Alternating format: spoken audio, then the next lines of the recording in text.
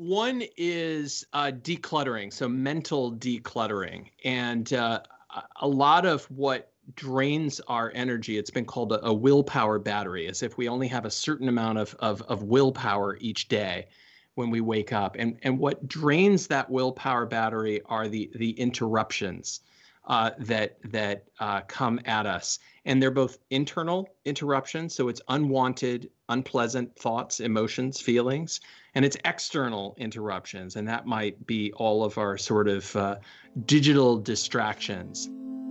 Collective Insights and the work we do at Neurohacker Collective is made possible from the support of our community and the sales of our mental performance product, Qualia Mind. Learn more about Qualia Mind at neurohacker.com and use coupon code Collective Insights for an additional 15% off. Welcome to Collective Insights. I'm your host today, Dr. Heather Sandison, and I'm so excited to have Sir John Hargrave joining us today. He is an expert in brain hacking and is going to share some tips that you're going to be able to take home, use, and teach others to use to get the most out of your brain function. So hacking is an interesting word here. Would you mind just starting with the definition of hacking? Sure. I'm a computer nerd. And so the whole book is written from the perspective of computer nerds. And the original meaning of hacker, it was a good word. The good hackers, the original hackers, were ones that found clever tricks or techniques to do something cool with computers. And we still use that term when we use phrases like, life hacking, or time hacking, schedule hacking, things like that. It means a clever trick or technique. And so mind hacking, this book, is a collection of those hacks, those little tricks that we can use to reprogram our brains. And in that sense, it's kind of a user manual for the mind.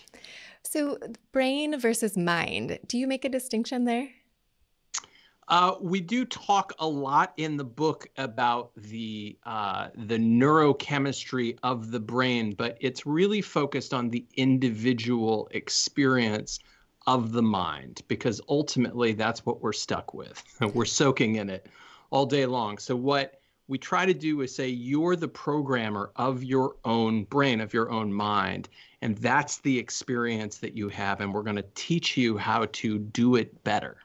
So you use this analogy throughout the book of the computer and the mind and the similarities. Will you just break that down? Like, what are all the ways the brain, the mind, and computers alike? Yeah, well, the big one is that they can run efficiently or inefficiently, depending on their programming. I just got a new cell phone, and I am totally looking forward to getting rid of the old cell phone, because I am going to have this pure, fresh, clean, decluttered operating system to work on in the new phone. And we all know that experience where after some time your hard drive gets weighted down or your phone gets full of apps that you don't use. And it's that inefficiency, that sort of mental clutter that is analogous to what happens in our own minds. And so what we want to do is to what programmers call debugging the software, which is where you're rooting out bugs or problems within your software, you're pinpointing where they are, and then you're rewriting the code to make those pieces more efficient. And so in the book, we talk about becoming aware of the mind. So awareness is the first step of that. And then second, it's debugging. It's locating or pinpointing where these problem thoughts are arising. And then it's reprogramming through a whole series of techniques or hacks that we have in the book for how to make those mental patterns more efficient. Do you mind going through a couple of those techniques? Yeah, there's a lot. So one of them is just called "What was I thinking?" And it's very simple. Just as many times today, for the rest of the day, you try to catch yourself thinking, and you try to ask yourself, "What was my mind just thinking?" That's it. And most people find it really easy for like a few minutes. And then it's surprisingly difficult because you forget to do it. You forget to do it. In other words, you get lost in the mind. And what we're trying to do is develop this awareness of sort of this level of metacognition. We're trying to get on top of the mind, to look down at it, to look at the source code or the programming that's going on. And to do that, we have to continually exercise that sort of meta function of getting out above it and asking, what was my mind just thinking? So it's deceptively difficult, this exercise. And we recommend trying it for the rest of the day after you've listened to this podcast. Like, try it, and then at the end of the day, see if you can remember to count how many times you were able to successfully remind yourself what was my mind just thinking. So it sounds like a mindfulness practice. Yeah. And kind of these meditation, these traditions, for millennia, they've been in different societies across the planet. How is your approach different or similar to some of those traditions? Yeah, it definitely comes out of those traditions, no doubt. But what's different here is that we put it within the framework of technology. We put it within the framework of computers and apps and iPhones and all of these gadgets that we're all so used to using every day. And we also make it a lot more fun because we gamify it. So all of the exercises in the book are basically ways of sort of games that you can play. We call them mind games in the book, to help you develop the awareness and help you develop the debugging techniques and then the reprogramming techniques in order to think better. And so how do those things, changing your mindset, how does that impact the physical body? What's the physiology? What's going on there? Well, actually, I'm 104 years old, Heather. So I have done a great job, I think, maintaining my youthful appearance. I think that the mind-body connection is well documented. All you got to do is Google mind-body connection, and you'll see, a lot of really great medical and even like health insurance companies. Kaiser Permanente, I just saw, was like one of the top Google results on that. So it's well understood, this, and I think well accepted, this idea of the mind-body connection. And the more we can think in positive directions, the more likely our health is to move in positive directions as well. So tell me, how did you get to 104 without a single gray hair? Well, I do have a couple of gray hairs right over here. I'm actually 52. I cut my I just cut it in half there. And so can we think ourselves younger? You were kind of thinking yourself older, but can we go in the other direction? I went the wrong way, didn't I?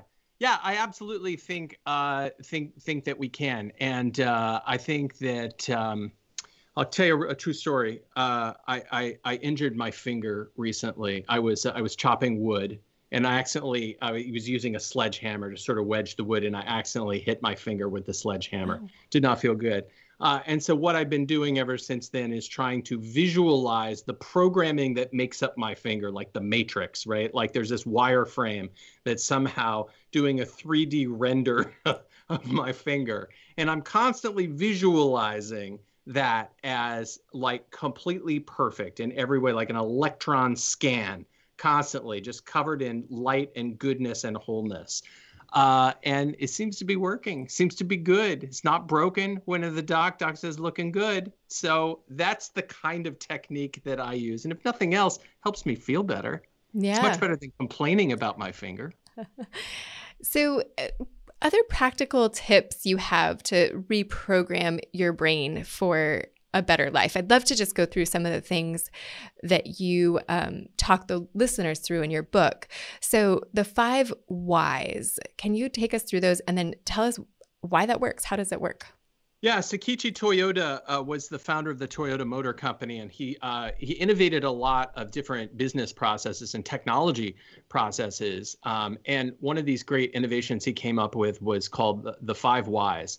And the idea was, when something went wrong in his automobile production plants, he would encourage everybody to ask why 5 times, because our habit as humans is to just look at the immediate or first order problems that are causing something. So, for example, if the timing belt was off on a car or on a model of car, they would ask why. Well, the why might be because there was a part that it was connected to that didn't have quite the right fit. And if you leave it at that, you might not actually get to the root of the problem. But then you ask why again. Well, why was because we had to use off-the-shelf parts instead of making something custom. Why did we do that? Because we had to rush production in order to meet our first quarter numbers. And why did we do that? Because our production cycles and sales cycles are not aligned. So by doing that, we get to this sort of root cause analysis that can help us really track down the true source of the problem. And the same goes with our minds. If we look not just at the first order effects or just at, I feel embarrassed or I feel angry at him or I feel ashamed of what I just did, but we start to ask why and then why and then why and then why again, we can get in the habit of getting down to what you might call the core programming of what's causing that negative thought loop. And so by doing that, we can really root out and do the debugging at its source, and then we can reprogram that piece, which will have much higher first, second, third, fourth, and fifth order effects down the road. And you can see how this would be very easily applied, yes, on a manufacturing line, but also in a family system, at work, yes, at school. So in lots of different places where you would want to get to that root cause. Of course, any sort of complex system or process, that root cause analysis is going to get you much further than just that immediate problem. Can you walk us through the worst thing that can happen exercise? How would you do that? Yeah, so this is another way of dealing with those uncomfortable feelings. We just talked about the 5 whys of getting to the root of it. But another thing we can do is when we have those fears or those anxieties, often they're a kind of nameless dread.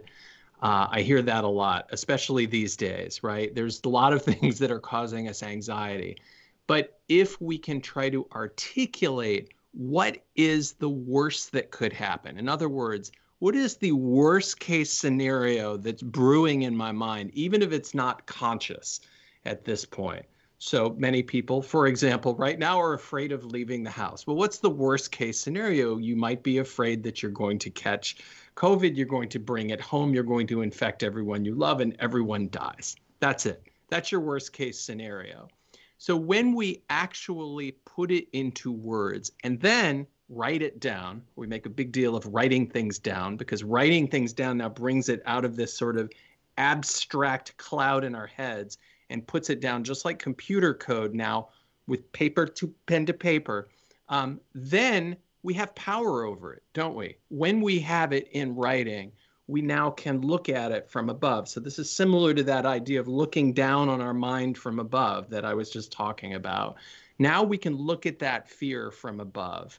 And it's extremely helpful. You may think it's terrifying to talk about your worst case scenario, and you might even feel superstitious about writing it down. But when you do, you find this odd sort of power that you have over it. And then you can start to say, okay, well, what would happen if that happened? Well, I'd be dead, first of all, so it wouldn't matter. But in many cases, you could make contingency plans, or you could figure out ways to sort of mitigate or hedge against that thing that you're so frightened of. And it's really empowering. You talk about writing down goals on paper. So instead of writing down the things that you're worried about, writing down the things that you would like to achieve or like to see happen and the powerful effects of that. Why does that work? Yeah, I read about this technique in the autobiography of Benjamin Franklin. It's a great book. If you haven't read it, it's really good. And he had a little notebook that he carried around with his virtues, the virtues that he wanted to sort of help blossom in his life. And every day, like a little scorecard, he would rate himself on how he did with each of these virtues. And then many years later, I heard about this technique of written affirmations and whether it works or not, I decided to try for myself. So for many years, I've been experimenting with this experiment of like trying to write down my goal for the year. I write it down 15 times a day and then measuring at the end of the year, was I actually able to achieve the goal? Did the affirmation come true in some way or not? And I have about an 85% success rate, I would say, on the written affirmations. I do this every day. I've got my I use a little Moleskine notebook. I've got it right here. This is my current one. I'll show it to you. I just did it this morning. My current one is I am living my highest good. There it is. So I write 15 times a day. I am living my highest good. And I think it works for a couple reasons. One is I think that we have a reminder. It's like a constant reminder, because too many of us, we set goals and then we forget that we set them, right? And life moves on and we get distracted. So by doing this, it locks it in a way that's very profound, because you're using your muscles to do it. You're not just thinking, you're putting it into this physical reality. And that's the second thing, is you're making it real by writing it down again and again. It's coming out of your head into some like manifestation of physical reality right here. And then finally, you create these habit grooves in the brain. So, there's a lot of talk in neuroscience about, our brains sort of lock into the way that we've habitually thought. And what you're doing is kind of creating new grooves. We talk about like a sled going down the hill and how sleds will kind of lock into a sledded track that other people have cut. And that's what we want to do, is cut these new habit grooves. And so for that reason, I think it's a powerful practice. So I'm curious about the example you use, that yours today, I am living my highest good. Yeah. Sometimes I've heard people recommend using something you can measure, whereas yours is, it definitely would be up to you to decide if you had achieved that, right? It's not like there's no number associated. Can you talk about your strategy there, and if you've used one versus the other? I've used them both. Yeah, it's a good question. I've used a lot of the quantifiable goals. It would be how much I'm going to earn or what I'm going to do in terms of certain projects I'm working on. And that's where I get my 85% number. I think I've been about 85% successful on those goals. But I came to a realization recently, which is there is a part of myself, call it the unconscious or subconscious, that knows even more than I do what's best. And it's that part that I really want to unlock. And so if I set a quantifiable goal, let's say I want to make $1 million this year, and I write that down every day, that's great. But I don't know if that's what's best for me this year, right? It might be 5 million or it might be something entirely. And B, there are all of these higher order things that I want to do that I'm not even consciously aware of yet. So this is the one that I've landed on recently. I see all this as an experiment. This is my most recent experiment, but I've been doing this for about a year, and so far it's been pretty exciting. I love that idea that you're sort of leaving some of it up to the mystery of the universe, or your highest self that we're not. Yeah, your highest self. Yeah. Yeah, that's right. And I think there's nothing sort of woo-woo about that. I think that is like in line with psychology, and it's saying that there are parts of me that know what's best for me than I do consciously myself. So how do you know if you're successful?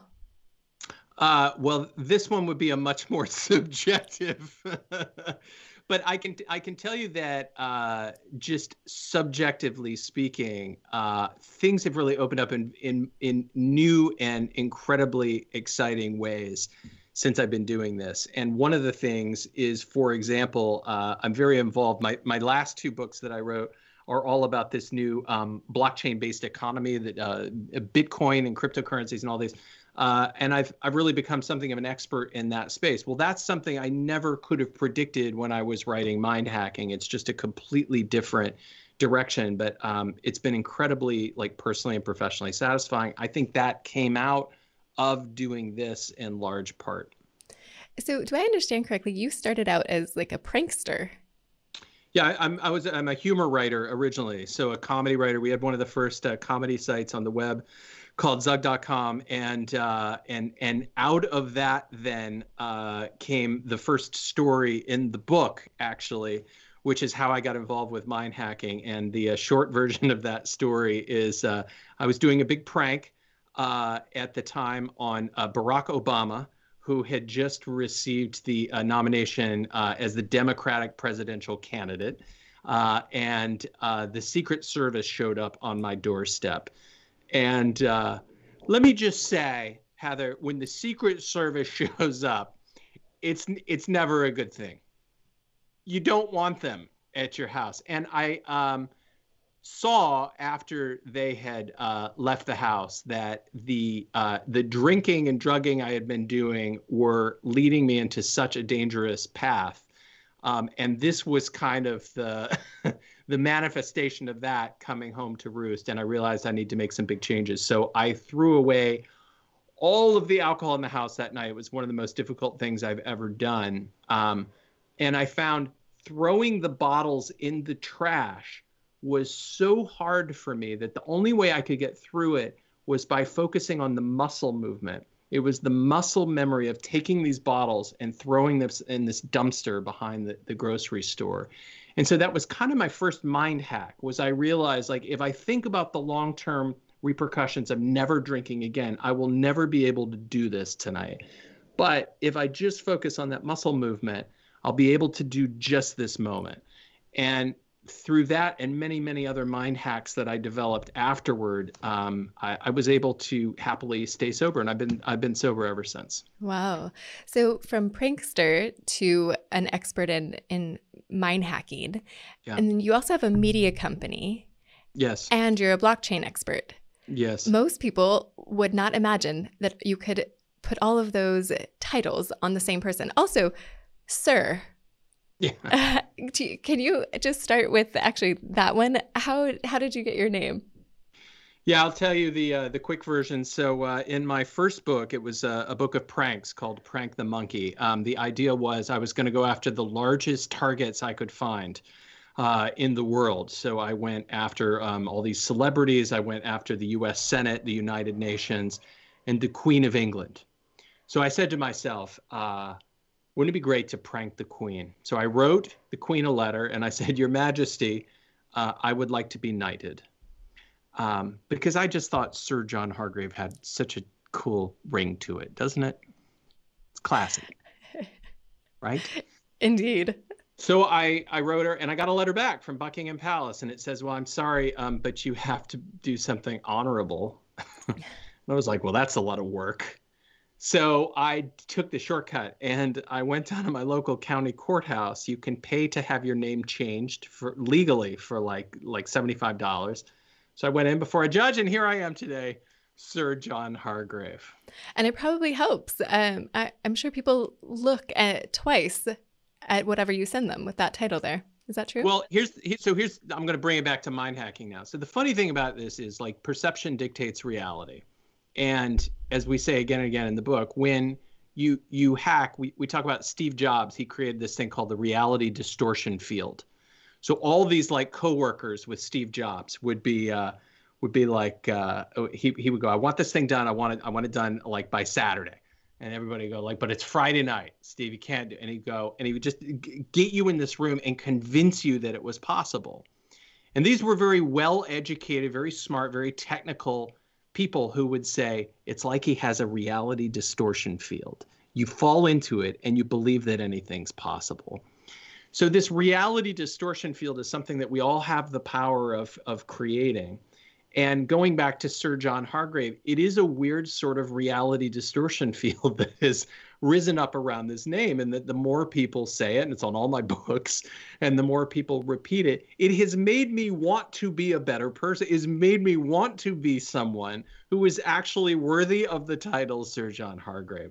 So in a funny sort of way, you really do create your own reality that you then live into in the future. Right. Inspired to do something honorable, I suppose. Yeah. And you get some people raising eyebrows, a little surprised. I wasn't sure if you were going to have a British accent or not. Yes, that's common. Where is your accent? Yeah. You imposter. So feel, do, have, give, be. Talk us through those. Yeah, so this is the opposite now of the debugging of the worst possible scenario. And this is now where we're visualizing what we want. And I think one of the hardest things for most of us is to articulate what we want.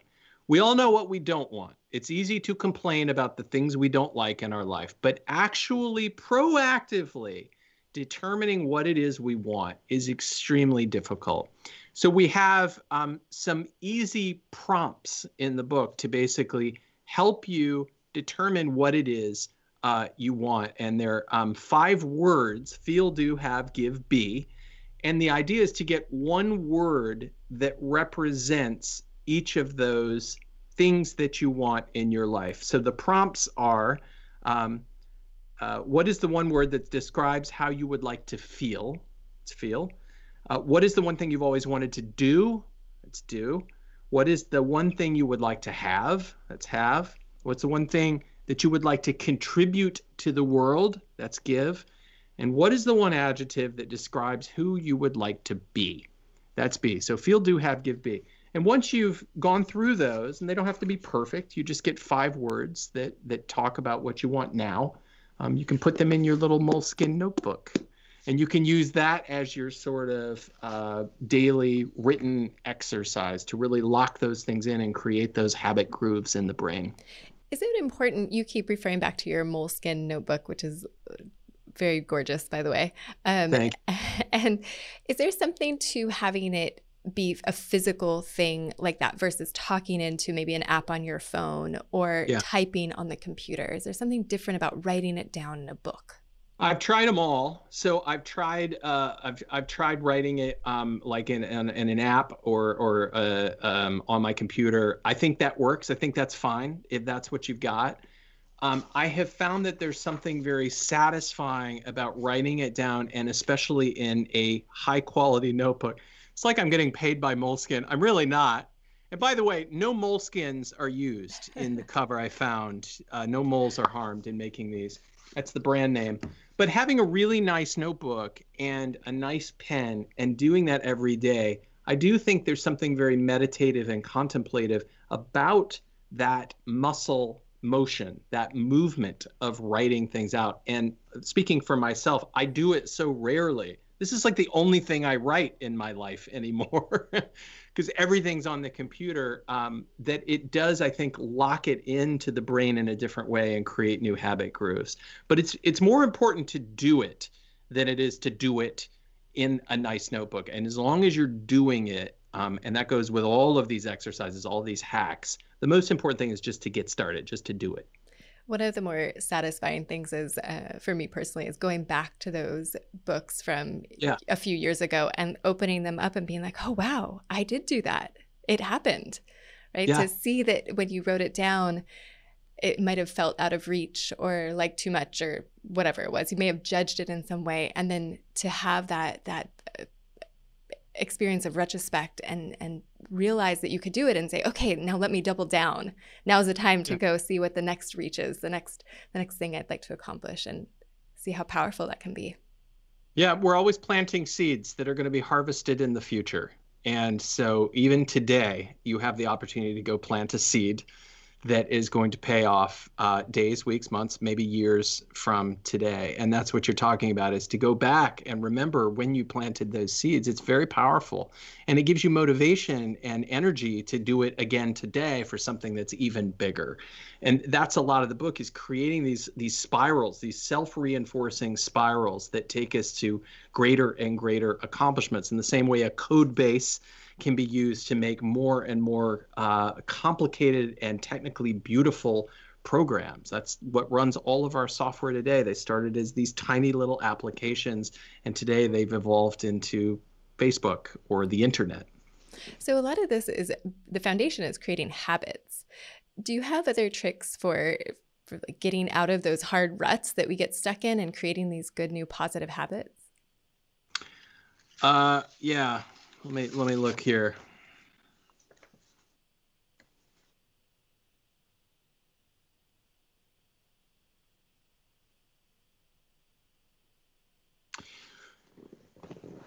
Yeah, so one is decluttering, so mental decluttering. And a lot of what drains our energy, it's been called a willpower battery, as if we only have a certain amount of willpower each day when we wake up. And what drains that willpower battery are the interruptions.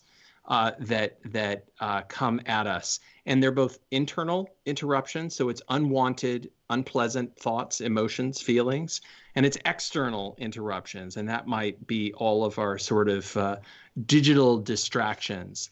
And so one of the things, one of the exercises in the book is to go do a deep clean of all of the digital distractions that are out there on your computer and on your phone. So this would be like silencing audible text alerts, or it's turning off the interruptions on all the apps that you don't really need to be interrupted for. And it's basically trying to simplify and streamline that sort of everyday experience. And there's a lot of research that shows that those distractions have a real impact, a negative impact on us, because they take us away from the deep concentration, the deep focus that we might be having on our work or things that are really important. And they pull us into this relatively unimportant tweet that somebody just put out. So we want to try to turn off as much of that as possible so that we can streamline and simplify, and then we can start to focus on the internal distractions or managing the thoughts and feelings. I'm curious, you talk a bit about Steve Jobs, and he made a very conscious decision to wear a black turtleneck and jeans every single day. And this was around the idea of decision fatigue, I believe. And I certainly get to the end of my day and my husband will say, what do you want for dinner? And I'm like, I can't. Like, I cannot make a decision. Please don't ask me. I just need to eat. And so I'm curious if you have hacks for that, like how to reduce decision fatigue throughout the day. Yeah, meditation. I know exactly what you mean. I have a very demanding job, and at the end of the day, I call it either the willpower battery, or sometimes we call it psychic fatigue. It's like I have no psychic energy to give you right now. And so I have a meditation practice, which in the book we call it Jedi mind training. But I do it twice a day. I do it in the morning and then at the evening before dinner. And I find that little brief period of meditation, 15, 20 minutes in the evening, really helps recharge that willpower battery, and it helps mentally reset everything. And I'm much more refreshed. It's like a nap, a psychic nap. And then I'm able to go and deal much more effectively with the end part of my day. So what's on the horizon for you? I can't wait, because the story of your life has so many twists and turns that no one would have predicted. What do you see happening over the next decade or so? Yeah, it's pretty exciting. It's pretty fun. Well, first of all, I'm really into Bitcoin and cryptocurrency, and you may follow the news on that, but that is done very well. So I think that and our team has made a real contribution in helping people frame this new world of money in a way that is within the reach of just ordinary investors, ordinary people, and helping them understand how to use this. And sometimes I look at that and go, well, what we've really done is we've kind of hacked the entire global financial system with this new invention. We didn't invent Bitcoin, but we have certainly helped put it into a framework that makes sense for most people. So I think that's mind hacking kind of at another level. The levels that we're working at right now are pretty phenomenal. You mentioned the media company that we have, and the impact that we're having with our media company, Media Shower. It's a global communication company now as well. So it's pretty exciting where it's all going. I would love to come back to mind hacking at some point and kind of talk about advanced mind hacking techniques, because there's been a lot of things that I've learned, and I've kind of added to that stock of tricks and techniques since the book was first published. What role does humor play in mind hacking? Well, it's fun. It's fun to laugh, isn't it? Absolutely. Yeah, it's good. It's good. It's refreshing. I think that when, you mentioned the willpower fatigue, and I do think that's another way of managing that is sometimes when I'm at that point where I feel spent, sort of mentally spent, I'll say I must watch something funny tonight. So we'll all turn on something funny, and it does have a sort of restorative effect. So I think it's another hack, it's another tool, another technique that can be used to give us more energy and to do more great things. Yeah, it sounds to me like in your story, although it's kind of these unpredictable twists and turns, they each kind of build on each other, right? There's writing and communicating through humor and these pranks and kind of trying to get at the man, and then using these mind hacks to sort of rewrite the story, and then the media company, which is again about communication, and then applying some of these techniques to the financial system. There's a grace to it, an unpredictable storyline there, which is kind of where it all started. Thank you for saying that. I see it the same way, and I see it as a life well lived is a very unpredictable and strange and wonderful journey. It really is.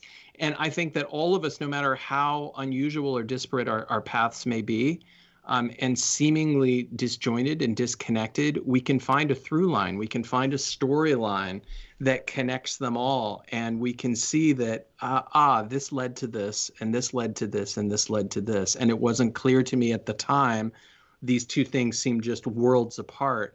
And yet I was able to sort of be the glue that kind of pulled all of that together. And there's a real magic in that, to be able to tell that story, both to others and also to ourselves. It makes life worthwhile.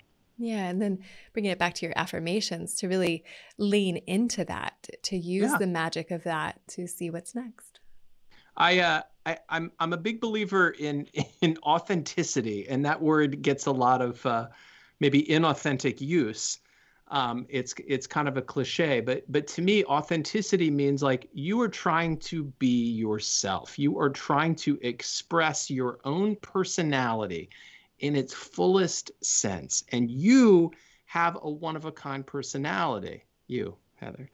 But also, everyone listening, you have this unique and precious gift, which is your personality. And the more you can develop it and express your own individuality, your own uniqueness, the more you'll have to offer to the world. People are afraid to do this because we all want to look like somebody else that, is successful. But ultimately, the more we can be authentic, the more we can be ourselves, I think the more successful we can be. And what I gather from the book is that debugging is sort of getting out of our own way in that process. Yeah, that's right. So the debugging is basically, it's all about trying to log into, in computer terms, it'd be called like the administrator level account. So like an admin account is an account that has special powers over all the other user accounts in the system. And when you have this admin level access, you have this sort of magic super user power. And when we can get into that state in our own minds, then we can look down and start identifying through these techniques we've been talking about where that buggy thinking is happening. So, for example, I just talked about being authentic, and we might think, well, I'm not good enough because I don't have this education, or I don't have this experience, or I don't have these friends or these social connections or this job or what have you. And when we get into that super user, that admin level type thinking, we can look down on that and realize that that's what's behind what we're thinking. It might not even be conscious, but then we can say, wait a minute. I don't necessarily need that job, or I could get that job by doing something, or I do have this set of skills. And we can start to root out that problem thought that really is holding us back in a very real way, because it's creating our reality. And we can start to replace it with better programming, better thoughts that are going to move our life into a better direction. So, most important question, does this apply whether you use a Mac or a PC? That's a good question. I haven't been asked that one. Yes, it will work, and both Android and iPhone. Excellent. All right. So if anyone wants to learn more about you and what you have to offer, where can they go to find out more? Well, first of all, the book is free. So you can buy a copy, of course, at Amazon, but you can also read it for free online at Mindhacking. And that's mindhacky.ng, mindhacky.ng. It'll be in the show notes. And that's a full copy of the book. And then there's also within there a link to an email list which will send you the full mind hacking program. So there's 21 days of exercises, and it will email you each one for 21 days. And then finally, there's a link there to an online community of people who are practicing mind hacking together through an online tool called CoachMe. And you can basically track your progress and talk with other members of the community. I'm curious, what made you publish the whole book online, right? Like there's a financial incentive for you to just sell it and have people buy it. Why did you choose to publish it this way? Yeah, it was a big risk. So I give credit to my my publishers at Simon & Schuster's Gallery Books.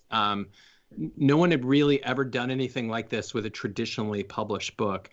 But I'm a big believer in open source. So open source is the concept of making computer code that's free to the world, that anybody can go and edit and reuse and modify. And it's a big movement, I think, very important. I said I want to make sort of an... You put Stallman, right, in the same category as Gandhi and King. That's right, yeah, who is one of the founders of the open source movement. So I said, I want, this technique to basically be open source. I want everybody to have equal access to this. And, in the traditional publishing industry, this makes no sense. Why would people pay for a book that you're giving away for free online? But we did a couple things with the print book. One is we had a custom worksheet. So there were some bonus goodies with the print book.